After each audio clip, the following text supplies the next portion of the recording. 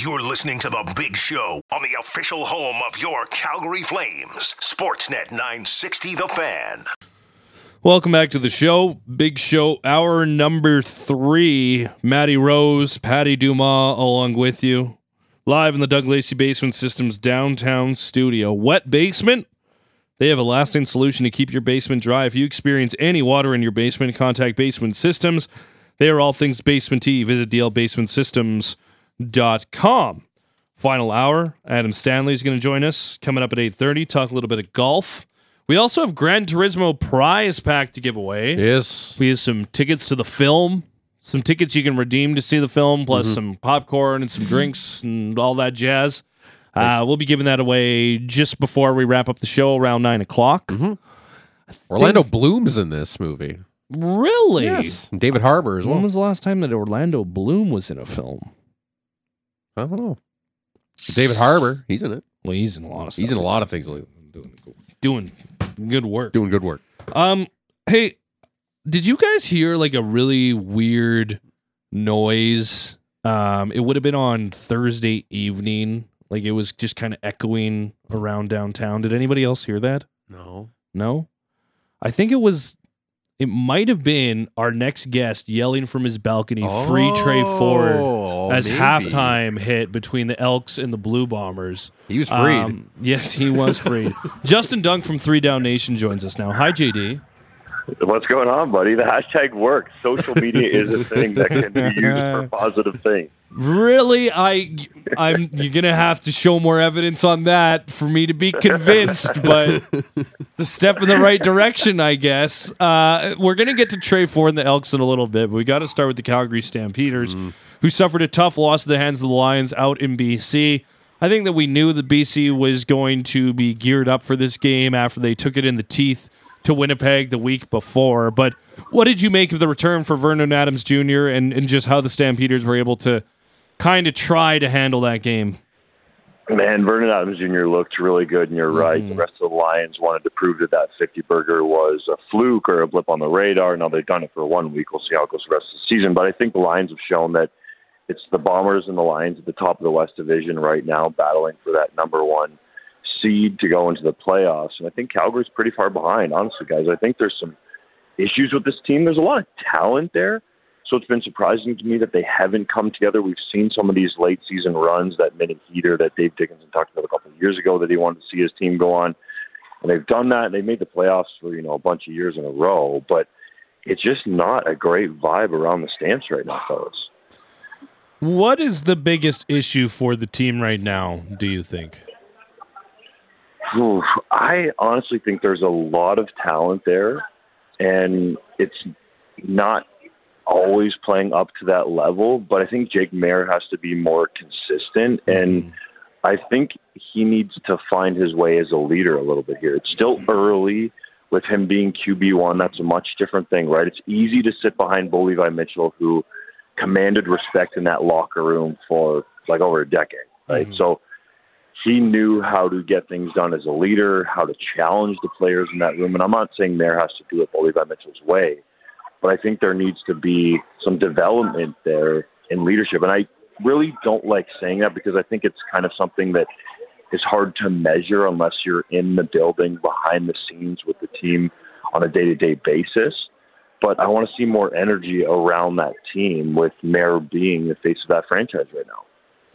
Yeah, and I think that's kind of what a lot of Stampeders fans look to. It's the offense and kind of the inability to not really move the ball, but put the ball in the end zone. Like Rene Paredes will go out there and hit you a field goal from 53 yards every time that he needs to, but at the same time, if you're not scoring touchdowns, your defense can only do so much. And yes, that game against BC, the defense didn't have a great start. They had a good second half, but by then it was too little too late for the way this offense works for the Stampeders. Did you see it the same?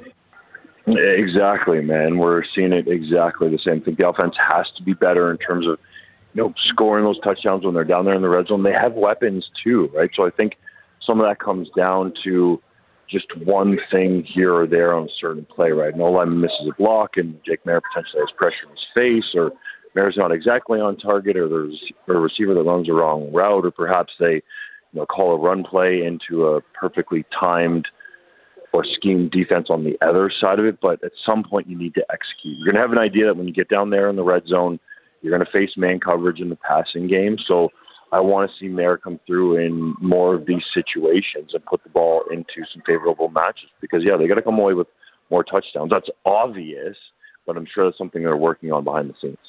Now, Jake Maier, he's a guy, like, he's shown flashes of 450 yards, can pop off, can be that all things passer, but then he can also break it down and be like a very accurate type guy. And then you see performances like you get on Sunday.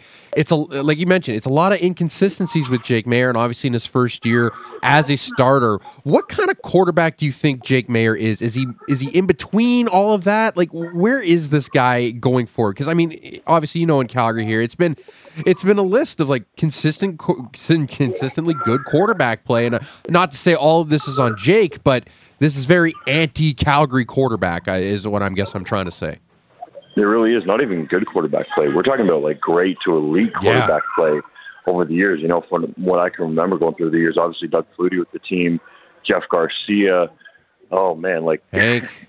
Henry Burris, and then Thibault Levi-Mitchell. So that list is amazing. And I think it's yet to be determined what Jake Maier actually is because he's just starting out as a starter. I think we got to kind of remember that. I thought he was actually more consistent when we saw him coming in those spots where Levi Mitchell 100%. Was injured in other years. So I think he needs to show that consistency as QB1. But again, it's different, right? When you're spot starting, let's say, you're not the guy, defenses maybe aren't preparing for you exactly the same way, or they haven't seen a lot of you. So when they see you week to week, they start to notice little tendencies, right? Where your eyes go, how you react to a blitz, how you react to potentially pressure coming and moving things around and disguising coverages in the back end. So I think Jake Maier still has to show us who he is. I think he has the ability to be a really good quarterback in this league, but he's also shown us at times that he hasn't been so good. I think at sometimes he's been below starter level, and I think probably even Dave Dickinson would agree with it because he's fairly harsh on quarterbacks because he was a great one himself. So I think we still need to see Maier show us exactly what he is. I feel like the modern CFL quarterback needs to be more mobile, and we're seeing that. Like Dustin Crum had a good week, and Caleb Evans had a good week for Cody Fajardo, and I just don't know if Jake Maier has that in him. I think that he has the ability to, but have you seen that, and do you think that it is as important as I'm making it out to be? I don't necessarily think it's as important, but I was a mobile quarterback as a Canadian University quarterback, so I think there is some credence to that. I think Maier can move a little bit better than Levi Mitchell. That's not saying much, but Mitchell does have 2 Grey Cup titles on his resume, 2 MLPs, so I don't necessarily think you have to be mobile. I mean, you guys have had Mitchell on the show for years, right? Talking about, joking about his rushing yards and stuff. So I don't think it's absolutely critical, but I think it's something that can certainly help you in certain instances. But you don't want to rely on it. I think Dustin Crum has relied on it too much here early as it started with the Redblacks. He had a great performance there against Toronto as a passer, which was some much-needed development for him. Vernon Adams Jr. has settled in as a guy that can beat you from the pocket, but when things break down where he absolutely needs to, he can be dynamic with his feet. And, of course, my boy Trey Ford is the fastest quarterback in the league and still developing as a passer. But I think it's a trait that can help your offense, especially in the red zone when you get that man coverage. If there's one assignment missed by the defensive front, the quarterback can scamper into the end zone so easily. And I think Maier can do that, but he's obviously not super fast. Honestly, I thought we would see Maier come into this season and look a little different in terms of his body composition. I'm not out here body shaming him, but I thought he would have came down into camp, maybe looked a little slimmer, a little more spry. So it kind of went maybe the other way than I expected, but perhaps that's something he's going to work on in the offseason because Levi Mitchell had talked about that for years, that he wanted to slim down and perhaps not play so heavy to have that extra weight on to absorb the shots, but be able to get away from them. One of the things that the Stampeders changed going into this season, Dave Dickinson took on the general manager role, and I believe that it's Mark Mueller, the quarterback's coach, who is calling the plays this season for the offense. Do you see them going back to kind of how it used to be with Dave Dickinson basically having everything on the offense under his control? I don't necessarily think that that's the issue. I think it's more execution, but I'm sure all things are being looked at behind the scenes because the offense just isn't producing to the level that Dickinson, Bueller, or anybody in the organization would expect. Obviously, John Hufnagel being at the top of it, former quarterback himself. So I think that would be something that they might discuss, but I think Mueller is a young, rising coach in this league. He has a lot of respect around Canada and the CFL for what he's done in his career. A lot of people view him as a future, offensive coordinator in name and potential head coach candidate with the way he's approaching his career. So I think my inkling would be that you would want to stick with a guy like that and give him a chance to work through it with a young quarterback who's just starting his career as a QB1. Yeah, and this is a guy who's been around the organization for a little while, too, so there's some familiarity there. You just kind of got to let him actually have an opportunity to do this thing. The other part of this, too, is how difficult would that be to change on what's going to be a relatively short week for him? They played Saturday, they play again Friday. Like, obviously, you'd like to do that in a bye, but the Stampeders are, like, at least a month away from their next one. Exactly. It's something that I don't think you want to do on a short week, but they can probably transition it pretty easily because Dickinson had done it for so long. Justin Dunk joining us here on The Big Show. I'm Matty Rose. He's Patty Dumont. Justin, which Dickinson brother is panicking more right now? Is it Craig? Is it Dave? As Saskatchewan is now facing Jake Dolegala, it seems now as their quarterback. We'll see what Mason Fine's status is, but not good in Saskatchewan. That's 2 straight years now where the offense is just not working out. And now, obviously, Calgary's got a little bit more of a leniency, obviously, with their run of past successes. But like, which Dickinson brother's feeling it more right now? Dude, it has to be Craig Dickinson because he doesn't have a contract until after the season, right? Dave Dickinson is under contract for multiple years after this year. So I think it's certainly Craig. I think there's reason for concern in Calgary, but the Riders would be a much different looking team if Trevor Harris was healthy. Now, if ifs and buts were candy and nuts, we'd all be happy at Christmas. But I think that it just doesn't seem like the Riders have that jump with Craig Dickinson like they did in his first year, perhaps even his second year. Now, if Harris is with the team, I think it's a completely different story because they look pretty good to start the year. So we'll never really know that because, I think it's a long shot that Harris gets back on the field this season. And it's unfortunate if you're Craig Dickinson and the Rough Riders because Mason Fine looked like he was coming along pretty good. So hopefully he's not going to miss too long or perhaps he comes back earlier than the Riders are projecting. But I think we could see a different Jake Dolegala if he has the entire week with the number one reps because guys get about 75 to 80% of the reps if you're the starter in the week of preparation. What would you just make of Nathan Rourke and his crazy play he made against the Dallas Cowboys? Put the entire NFL on notice. I know they played that touchdown at BC Place in front for the Lions fans there on Saturday, but Nathan Rourke, man, what a start.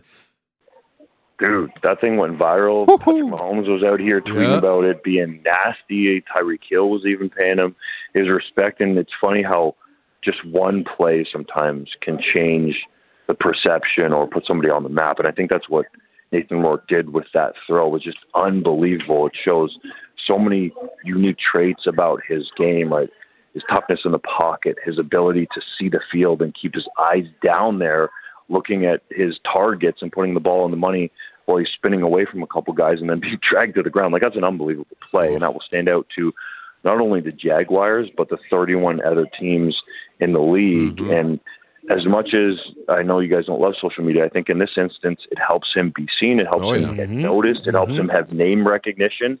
And general managers in the NFL can't ignore that, right? There aren't any other guys out there, I don't care if it's a preseason or regular season, that can make a play like that. Well, Rourke has shown that ability. Yeah, just to set himself back up like he was going to throw it, with the feet planted in the ground with the guy draped on him. Like, geez, the lower body strength is amazing. It's just insane, man. I thought he acquitted himself very well. It's a big stage, right? He's going to Jerry's World down there in Dallas, playing the Cowboys, who are America's team. Yes, it's not a regular season game, but still, for your NFL preseason debut, to look as sharp as he looked, and as comfortable as he looked and as locked in as he looked, this guy shows me that he is ready to be a quarterback in the NFL. Wanted to ask you about Trey Ford, the Canadian for the Elks. Had a really good showing. They ended up losing the game because their defense couldn't really make a stop in the second half there, and the offense also struggled after having a pretty good first half. But you got to like what you saw, hey? Oh, my goodness. Definitely, man. I don't know how it took these guys 8 losses to start them. That's what I'd like to ask Chris Jones. What took this so long to start? I have a theory. I have a let's theory. hear it. It's hear it. the guaranteed contract for Taylor Cornelius. Partially guaranteed.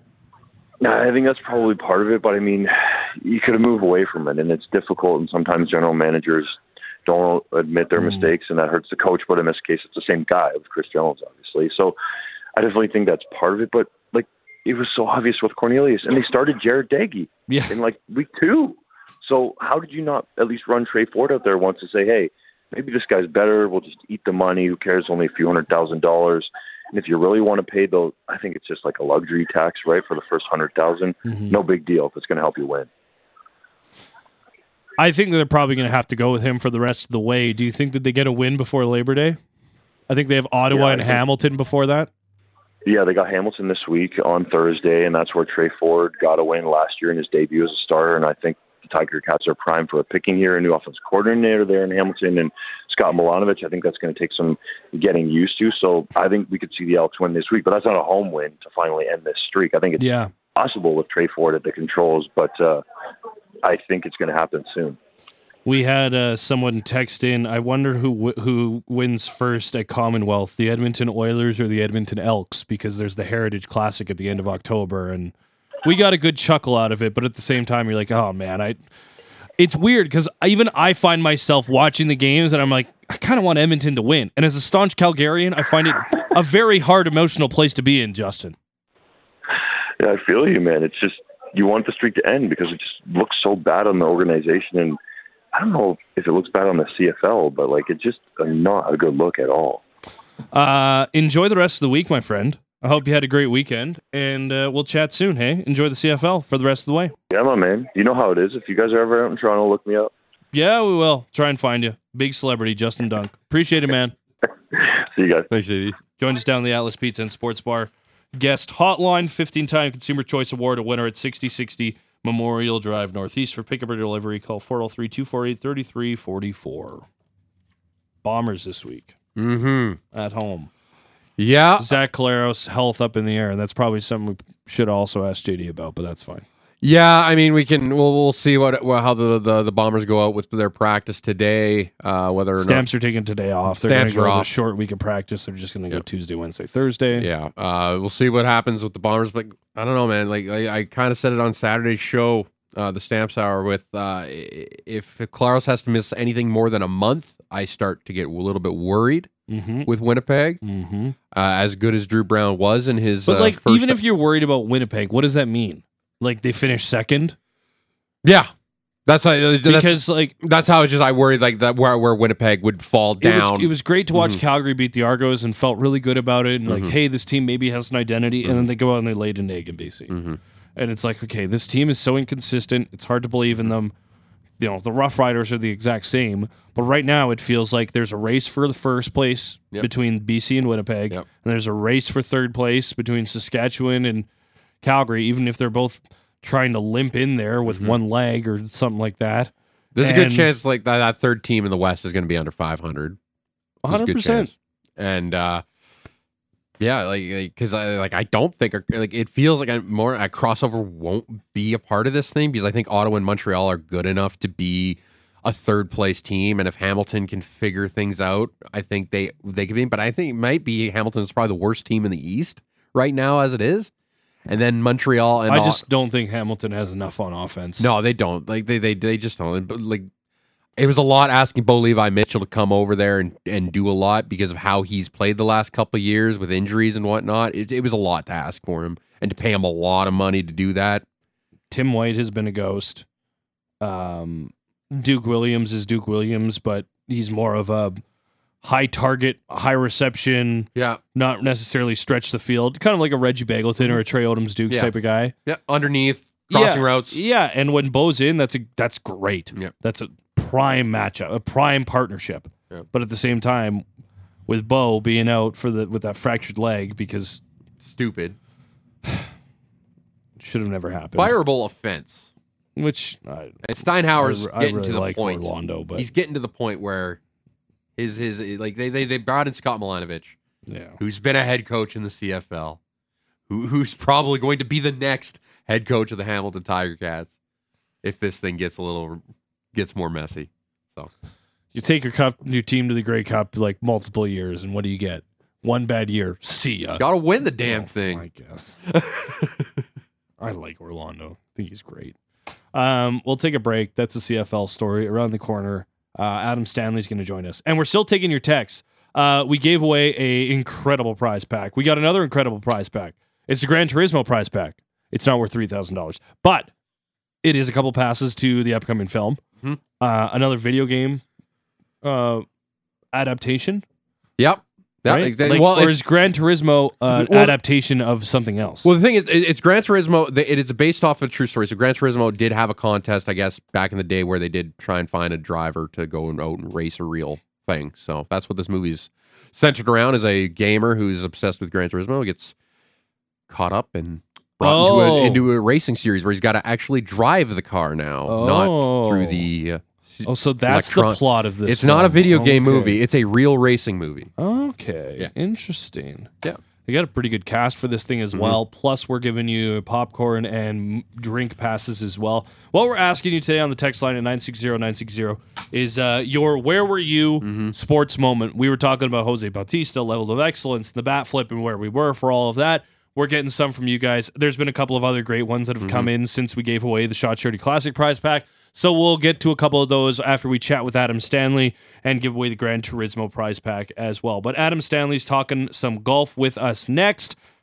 Ladies Tour, Champions Tour, FedEx Cup playoffs, you name it. We're all over it. Like a dirty shirt. Sportsnet 960 The Fan. Welcome back to the show. Final segment today. Big show with Matty Rose and Patty Dumas. We got another giveaway coming up before we say goodbye. We're asking you your where were you sports moment. We've had some good ones just come in lately. For me, Blue Jays, with Jose Bautista going to the level of excellence. Talked about the bat flip, where I was in some dumpy bar that had a better screen and setup than I had at home. Yeah, that's why they bring in the customers. Yes, sir. They got a good TV. Yeah, yep. Drinking cheap beers and cheap burgers, whole 9 yards. A lot of fun. Yeah. We already gave away one prize pack. We're giving away the Gran Turismo prize pack. A couple tickets to go see the film with some popcorn and some drinks as well. I think the better half and I might head to the theater tomorrow. Oh, what you seeing? I don't know. She wants to see Oppenheimer. I'm not going to lie. I'm a little lukewarm. I'm going to wait till that's out on home. I got to watch that at home. It sounds like it's very long.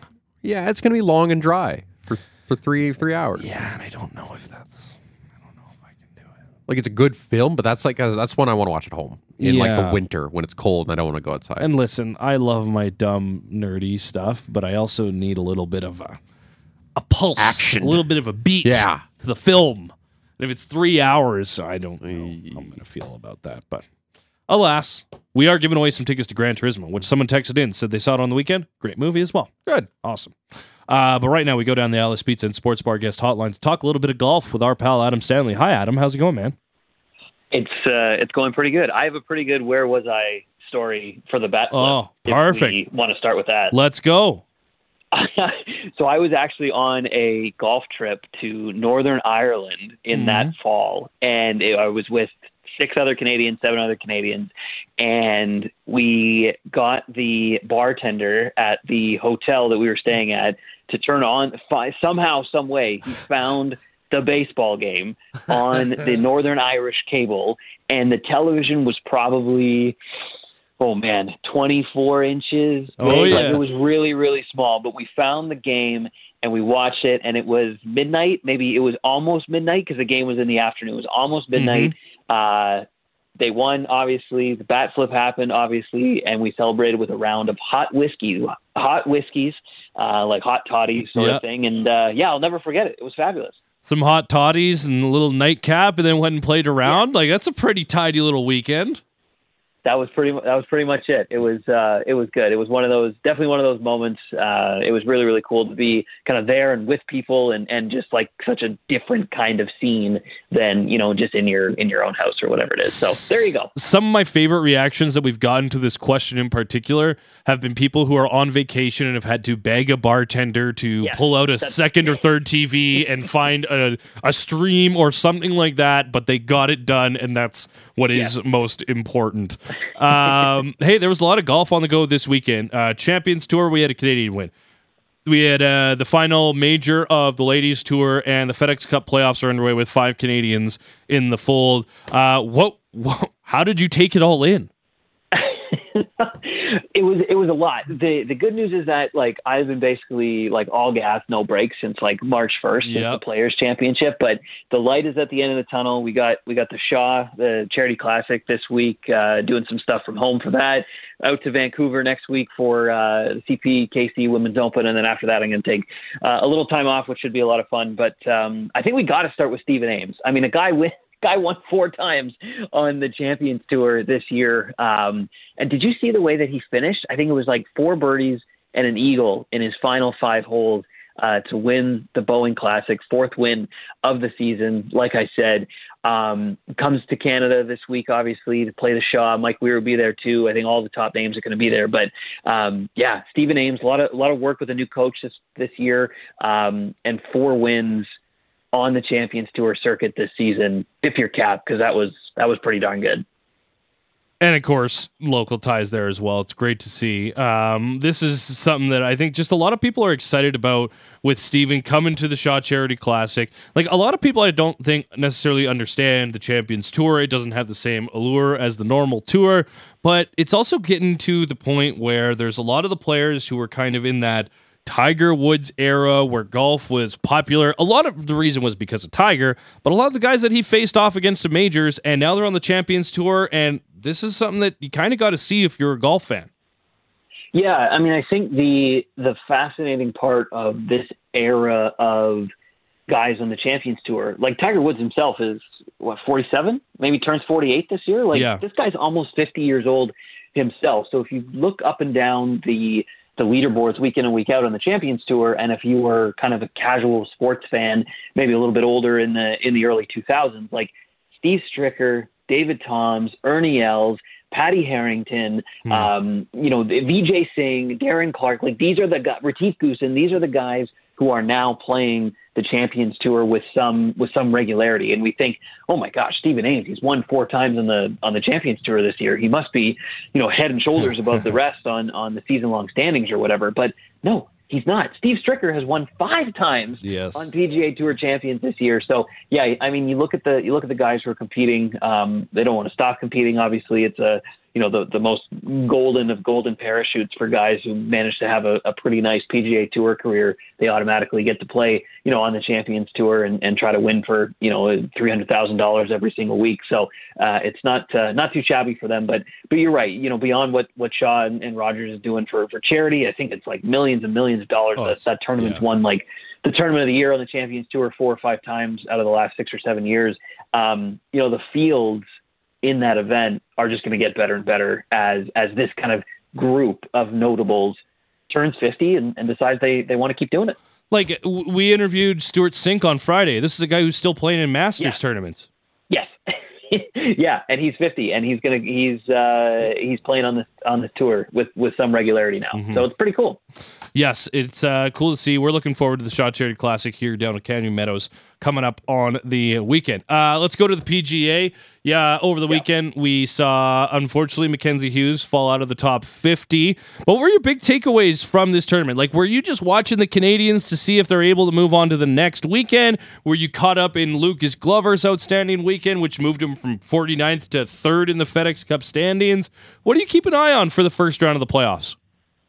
Yeah, I think for me, there's kind of two layers to it. I mean, obviously, if we get more than 2 Canadians into the Tour Championship, so which is obviously the season finale, that'll be the most ever, and kind of just a nice cherry on top of the greatest Canadian PGA Tour season, in history. If we manage to get more than 2, right now. Trending, I think we've got Nick Taylor and we've got Corey Connors inside the top 30, and Adam Hadwin and Adam Svensson are just outside the top 30. So, those guys obviously keeping a big eye on them this week at the BMW Championship. And then Hughes, I mean, only 28 points. 28 points separated him from, getting into that top 50 and getting a spot in the field this year. I think there was more eyes on the bubble because of what the top 50 gets in 2024. You get automatically into all those signature events, all the events with a $20 million purse next year if you finish in the top 50. So, yeah, 28 points. That's all that Mackenzie Hughes fell short by. Unfortunately, golf is one of those things where you kind of bring it on yourself, both the successes and the struggles. Hughes had a really rough summer. Missed, I think it was 7 of 11 cuts at one point through the summer months, including PGA, Memorial, and the Canadian Open all in a row, which is just not going to be the thing that you need to do at the time in which you need to do it. So, yeah, obviously had an eye on the fellas, the Canadian guys last week, and certainly into this week as we get down to the wire into the last event. But, Lucas Glover is just one of those stories that kind of transcends kind of the hardcore golf people. And all of a sudden you think about the layers to that. In his 40s, he's won more times than he did when he was in his 20s, even though, of course, he won the U.S. Open back in 2009. But talk about the Ryder Cup. I mean, this is a guy who's like, there's a reason why the Ryder Cup organizers have decided to make their picks, at the end of the playoffs, because they want to pick the hot hand. And do you leave, Tony Finau or Justin Thomas or someone like that off the team in order to pick someone like Lucas Glover, who didn't even play in any of the majors this year, but is on a heater of all heaters to make sure that you have the hot hand at the Ryder Cup? I don't know what you do, but certainly something to keep in mind over the next couple of weeks. Have you ever seen somebody summer like Lucas Glover? I don't think there's anybody maybe playing better golf on the planet. Like, he top 6 in 5 of the last 6 tournaments. He's won the last 2 PGA events. He's 4th now in the FedEx Cup standings. And yeah, like yesterday in the press conference when they asked, like, have you thought about the Ryder Cup? And he's like, well, I didn't think about it till about 15 minutes ago. Like, have you ever seen like somebody outside of, like, obviously the obvious is like Tiger and Phil and all the elites, but somebody like Lucas Glover who's just taken over here and playing some of the best golf of his career? Yeah, and I think the bigger point on that is that I've never seen it come from someone who is like not that notable. Yeah. And I think, you see like Patrick Cantlay lost in the playoff. He's going into the BMW this week to try to win that tournament for the 3rd time in a row. Rory won the last 2. He was in the mix, I think. Rory's won 2 in a row. John Rahm obviously won 2 tournaments in a row at the beginning of the season and then finished tied for 7th in the event that he tried to win 3rd in a row. So, yeah, I mean, we've seen it. But we haven't seen it from guys like Lucas Glover, who was ranked, outside the top 100 in the world, not 2, 3, 4 months ago. And again, like I said, he didn't play in any majors this year. These are the biggest events on the PGA Tour that reward the guys who are the best on the tour. And he was not even a non-factor. He was sitting at home. So, yeah, it's a very fascinating scenario that we as golf fans have found ourselves in to kind of root for someone like this. Obviously, Zach Johnson, the American Ryder Cup captain, like I said a few minutes ago, he's found himself in an interesting situation as well because of Lucas Glover. And even, I'm trying to think about anyone on the LPGA Tour who has had, a heater like this year, and I can't do it. Even Lilia Vu, who won the Women's British this past weekend, that was her 2nd major championship title of the season. Wow. And 3rd win of the season. But she played, and this is by her own admission, she played like absolute garbage in the middle of the summer. Like, she played really, really good at the beginning of the year. Then she missed, I think it was 5 of 7 cuts through the middle part of the season, including at the U.S. Women's Open, where she was like, I played so bad, I didn't think I was ever going to win again. But we're talking about 2 chunks of a year for someone like her versus Lucas Glover, who has seemingly come out of nowhere to totally kind of flip the entire PGA Tour season script on its head. Wanted to ask you about Brooke Henderson as well, just as we kind of shift to the LPGA. You mentioned the CP Women's Open in Vancouver out in a couple weekends here. They just had their 5th and final major on the tour as it was the Open out of the old course there. Brooke Henderson did just miss the cut. She's missed the cut in 3 of her last 4. Her 1 win came in the first tournament of the year, but she was also the runner-up at the Evian, which was the 4th major just a couple weeks back. How do you look at Brooke Henderson's season? Yeah, it's kind of weird. It's been kind of a weird year for Brooke Henderson. I think it's hard to say that you need to zoom out and think like, oh man, what is wrong? Because again, like you said, she won at the beginning of the season, first event of the year, winningest Canadian of all time, rewriting the record books. You can kind of go on and on and on when you do zoom out. When you zoom into, kind of this year in particular, obviously, she is only 25, golf's hard. You're going to have these ebbs and flows and stuff like that, but you can really kind of point to one particular thing that isn't working well for Brooke Henderson this year. And that's her iron game. That is her kind of her ball striking. Her driving is fine. Her driving accuracy has never been, totally spectacular, but it's fine. Her putting has actually improved this year, as compared to years past. But greens in regulation, that percentage, that ball striking percentage, she has been an absolute stalwart in the top 5 in that stat for almost a decade. This year, she's up at 34, 35, something like that, on the season. And if it was 2-3 months ago, you kind of could have chalked that up to, well, okay, she's kind of getting adjusted maybe to a few things, or, she's going to figure it out. But, it's almost the end of August. So the body of work for the season as a whole has shown that, yeah, she's struggling with her ball striking this year. Could you nail that down to anything in particular? The new clubs obviously is one thing, but of course she came out of the break with the first event with the new clubs, and she won. So, again, it may not be that. It might just be one of those things where, the ebbs and the flows for golf is kind of ebbing, I guess, right now versus flowing. And she's going to try to keep working on that. The thing is, though, we might be having a different conversation in 2 weeks. Say she wins in Canada, her second win of the year, and it's a Canadian win. All of a sudden, people are like, well, she figured it out. Life goes on. So anyway, specifically, it's the ball striking. It just hasn't been the same this year as in years past. Hopefully she can get back to the flowing rather than the ebbing. Thank you, Adam. Really appreciate the chat today, man. Enjoy the week. No worries. Thanks, fellas. Thanks, Adam. Adam Stanley, Sportsnet, golf analyst. Had a note to Vancouver for the CP Women's Open. Shaughnessy Country Club next week. Wouldn't come. Happy Gilmore was filmed there. Wouldn't come here to the Shot Charity, unfortunately. Couldn't get out. It's just how many years in a row is that?